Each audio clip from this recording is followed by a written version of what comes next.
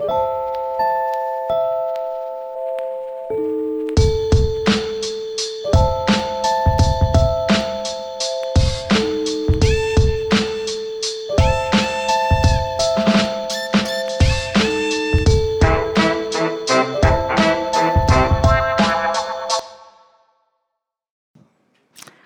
this is Donna Otto, and we are Modern Homemakers. Welcome, welcome, welcome. We're so glad you're joining us. We pray before we begin our taping, and we pray that wherever you are, whatever you're doing, the reason for our doing this is to encourage you. So could I say to you as we begin this next edition on the Sermon on the Mount, be encouraged. Hear what the Lord is saying to you. Take courage, receive, and be refreshed. We are continuing a fresh look at the Sermon on the Mount. We're going to teach the entire 3 chapters, but just pieces of it. I actually need to go into my Bible and make a check mark so I can remember which ones we've taught and what's left. But I can tell you that as a teacher, I confess again and again that I know I gain the most of these lessons than any of you who are listening. I don't care who you are, where you are, what you're doing. I'm the one who's the richest benefactor on these lessons that are taught here in our studios. Our last session on retaliation and personal insult, I was staggered at how often I heard people insulting one another, sometimes intentionally, often without thinking before they spoke. Today, we will look at a very often casually quoted portion of the Sermon on the Mount. Remember, this is the first of 5, what the scripture calls discourses by Jesus, and it's the most frequently read, used, quoted from passages in all of Scripture. The next few days, our lessons will add to this lesson out of Matthew chapter 5, 21 through 26, some topics about anger. Today's session is straight from the Sermon on the Mount, straight from the lips of Jesus to us, to our hearts. Anger. Are you, some of you saying, oh, mind your own business? Are some of you saying, I'm not angry? Well, I hope when we're through talking about anger, you'll see whether you are or you're not. I think that often we use other words. I talked to a couple of women about this before teaching it, and one of them said to me, you know what I'm hearing? I'm hearing that I often say, I'm sad. And she said, with a real emphatic voice, when I really should be saying, I'm mad. And I thought, how interesting. And then another woman said to me, after presenting this material, I don't tell anyone I'm angry with them. I don't. I say I'm disappointed. Ouch! Okay, raise your hand wherever you are. Which would you prefer? Someone says, I'm angry with you, or I'm disappointed with you. Oh, give me angry anytime. Disappointment is so overwhelming to me. I feel like, what did I do? What am I? Who am I? What about me don't you like? When in fact, you say to me, I'm angry, and then you follow through with telling me what you're angry about. Usually, I either say, you are right, baby, or no, let's talk about that. So I want to read these few verses, Matthew chapter 5, 21 through 26. Thank you for writing me recently and saying, you talk too fast when you read the scripture. And I thought, I don't talk too fast when I read the scripture, but I thought about it, and I do. And here's why. I'll give you my reason for it. I've read it so many times, I think, okay, come on, we'll just get this done. It's like, so thank you for that wonderful reminder. God's word is really a holy space, and it teaches us, it convicts us, it counsels us, it encourages us. So there are 6 verses. I'm going to read every word of it to you. You have heard that it was said to those of ancient times, you shall not murder, and whoever murders shall be liable to judgment. But I say to you that if you are angry with a brother or a sister, you will be liable to judgment. And if you insult a brother or sister, you will be liable to the council. And if you say, you fool, you'll be liable to the hell of fire. So when you are offering your gift at the altar, if you remember that your brother or sister has something against you, remember that phrase, leave your gift there before the altar and go. First be reconciled to your brother or sister, then come and offer your gift. Come to terms quickly with your accuser while you're on your way to court. With him or your accuser may hand you over to the judge, and the judge to the guard, and you will be thrown into prison. Truly I tell you, you will never get out until you have paid the last penny. Now, last time we talked about retaliation and insults, and I mentioned the TV shows where they bring what appears to be small crime or small misdemeanors or small encounters, and usually it's writing a check. You owe so-and-so because the judge said so. But here Jesus goes really much further because he's talking about your accuser who will drag you to court. And when you get to court, you'll go before the judge, and then the judge will turn you over to the guard, and you'll be thrown into prison. And I remember reading through that in these last days and thinking, haven't you seen that on television drama? Like, what is the worst scene in the courtroom? And then I thought, television drama. I have been in the courtroom. I have been in the courtroom with a woman who killed her husband. And in the courtroom, that exact thing happened. There was a judge. There was the accusation. The guard came in an orange jumpsuit and she was in an orange jumpsuit by that time, and put the handcuffs on her and took her away. Wow. All of that because in her heart of hearts, it started with anger. Now, you say, I've never been that angry.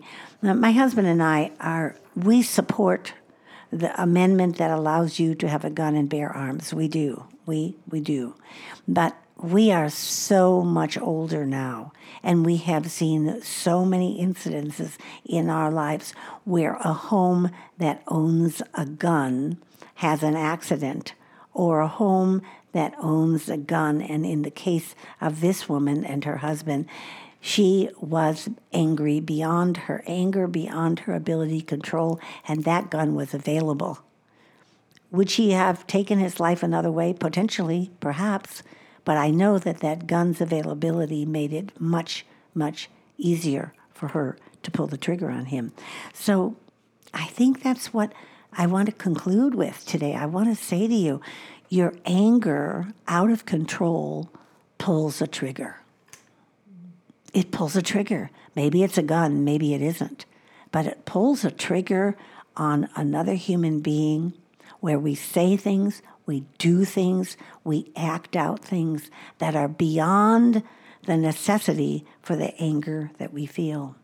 Oswald Chambers tells us a man cannot understand anything he has not begun to think about. Consequently, until we say yes to Jesus, we cannot understand him and his words. John chapter 3, verse 3 says, we must be born again. And what does Nicodemus say? You're kidding me. You don't expect me, a grown adult, to go back into my mother's birth canal and womb. Mothers, aren't you glad it doesn't happen that way? Ouch, is all I can say. But I believe that Chambers is saying heart understanding, not literal translation. I can tell you that a very important person in our life, I'm not going to say his name, had keen knowledge of the Bible. Keen. He could recite it. When he passed, we found books with all sorts of notes of facts and educational data and historical connection. But we did not see in his lifetime that he understood what it meant to surrender himself. Surrender himself. I've been reading a lot on the Sermon on the Mount by other writers, other noted writers, theologians. And one of the things I read that deeply touched me said, We hear often that Jesus died for my sins. If I could see you in my audience, I would say, would you raise your hands if you've ever heard that? I'm raising both of my hands. Are you raising your hand, producer? Yes, both of her hands also. And this author said very profoundly, but rather, okay, now listen to this. Now listen to what I'm saying. Instead of saying Jesus died for my sins, how does this sound? He gave himself for me that I might give myself to him. Because I think it stops there. He died for my sins, okay? Because he died for my sins, what is it? I feel guilty. I feel responsible. I need to pay back. What is it that means? He did die because of sin, and I'm a sinner.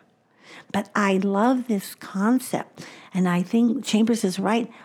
But rather, instead of saying that, I want to say he gave himself for me, and he did. Every last ounce of his blood. 33 years on this earth in darkness when he was light himself, that I might give myself to him. So how do I give myself to him? And what is he saying to us in this few verses about anger? It's not a literal translation as much as it is the prospect of, can you see the kingdom of God? Can you see the kingdom of God? What is the kingdom of God? The kingdom of God is our literally giving ourselves to God as he has given himself to us, and then understanding. This is about our purity. I think often we use purity in a sexual orientation. A girl is pure, a girl is not pure. A father gives his daughter a purity ring. Two girlfriends take friendship rings, and they take one, they take the other. But you can obey all the rules, the scripture tells us, and you can be nothing more than a whitewashed sepulcher. Or you can follow all the laws, as the young rich man who came to Jesus and said, what must I do to be saved?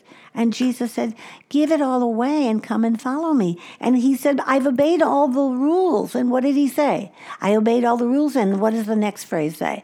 And he went away sad, because all that Jesus had given him, he was not willing to return himself to Jesus. This is more about your depth and your interior. Purity can be difficult to define, but you know it within yourself. When you've heard God's voice and you've obeyed it, there is a sense of satisfaction, a sense of holiness, a sense of innocence. Now, I think we often say children can portray innocence. But let me tell you, we've all seen children who are not portraying much innocent. A pure person is a person who has been tried and overcome it. Has been tried and overcome it. And I think this is partly to do with the anger. In various stages of my own spiritual maturation, I would have to face a behavior I knew I needed to change. It was hard. And when I did overcome something, I felt his joy. Now, how did I overcome something? I recognized that it was real in my life.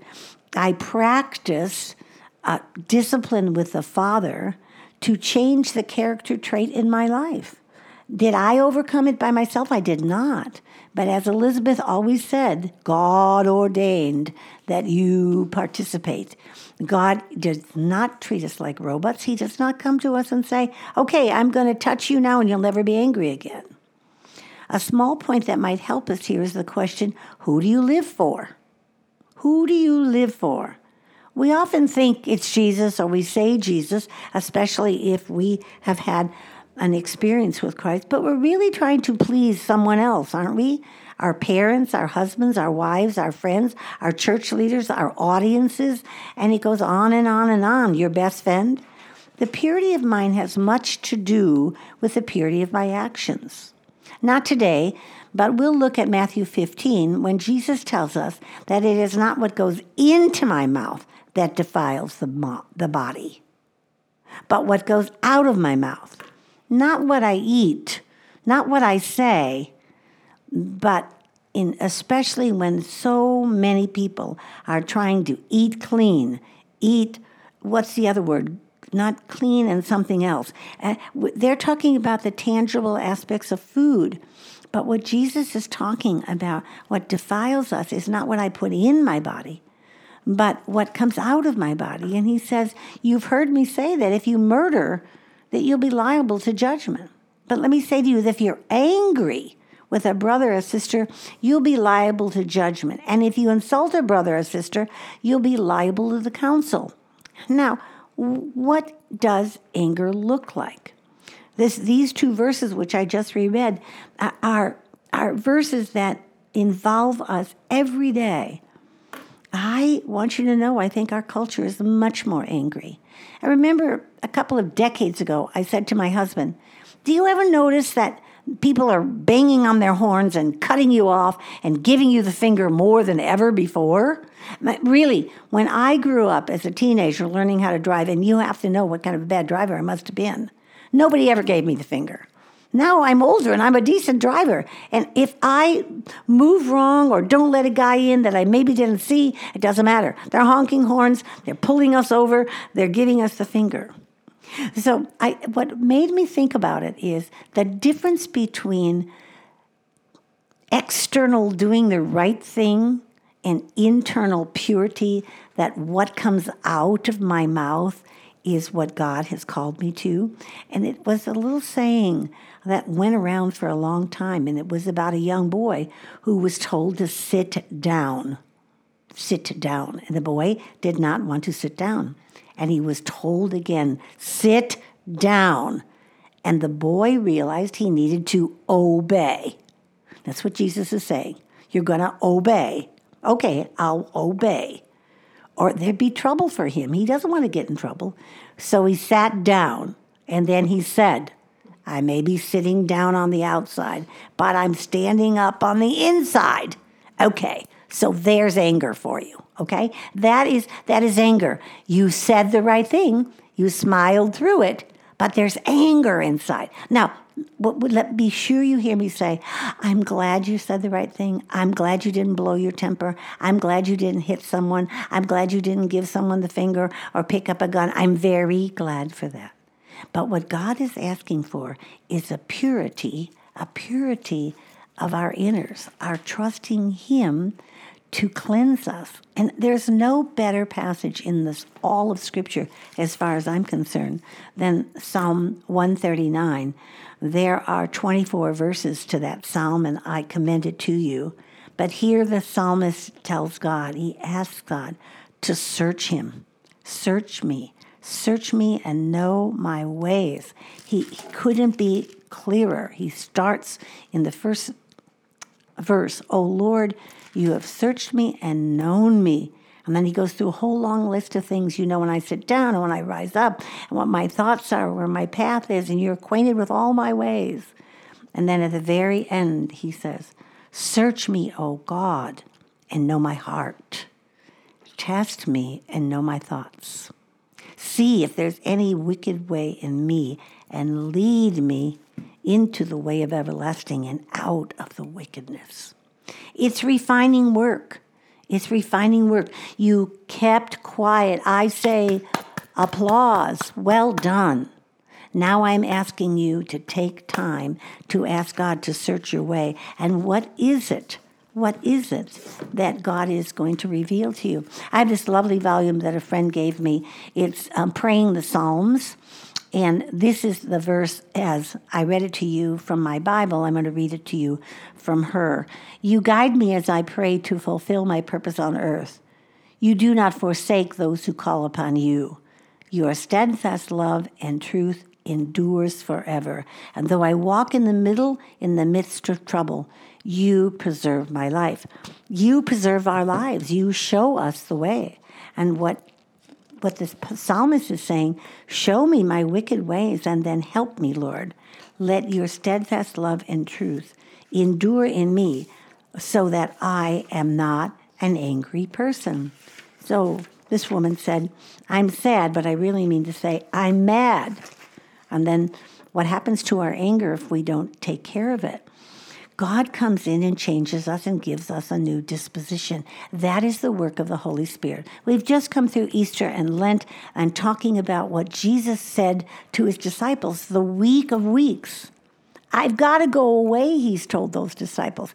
It's like telling your child, I've got to go away forever. I'm never coming back. But I can't let you go. I don't want to let you go. We didn't want to let Jesus go, those who traveled with him.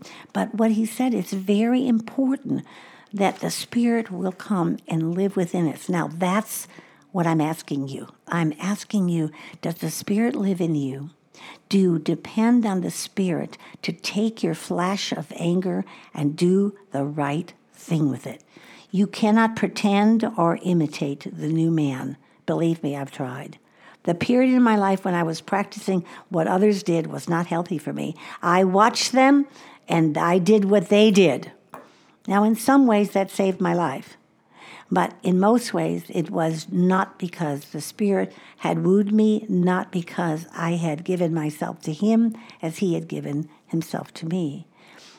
D.L. Moody said that character is who we are in the dark. Character is what makes me.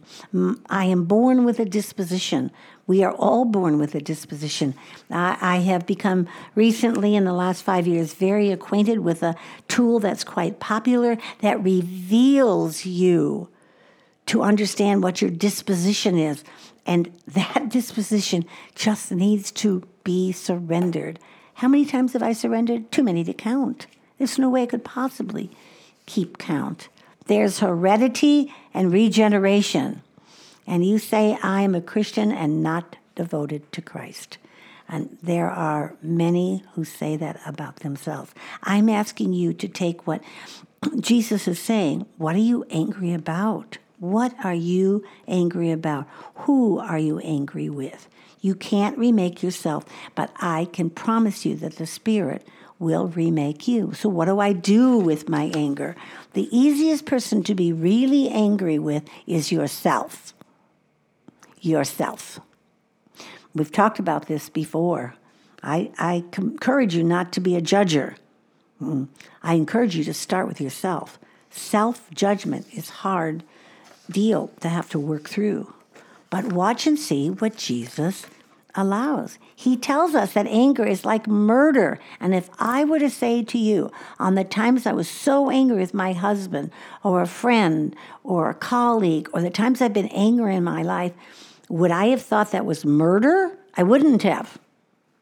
I wouldn't, because murder's way over there. That's like the ultimate bad thing. But that's why Jesus is saying it. He's saying it's like murder when you're angry with someone. So what are you going to do about that? You can't get around how important this Jesus is making this subject. And you can't get around how many times you feel angry or how often anger pops up. He says, go, leave the altar and go to the person. You notice his phrase here? He doesn't say the person you insulted.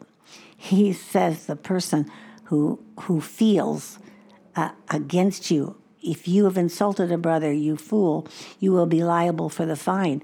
If you remember that brother or sister has something against you, you're not remembering what you did. You're suddenly aware that you have hurt someone. You have offended someone. You're angry. Anger has been put off on someone.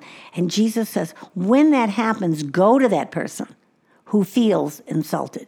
Is there anything harder? I don't know. I've been married a lot of decades. When I insult my husband, when I offend my husband, when I am angry with my husband, I think, oh no. But one of the things I've learned, go fast. Oh, go fast. Go quickly. Don't wait for someone to come. Don't wait for my husband to come to me and say, that really hurt me. Don't wait, go.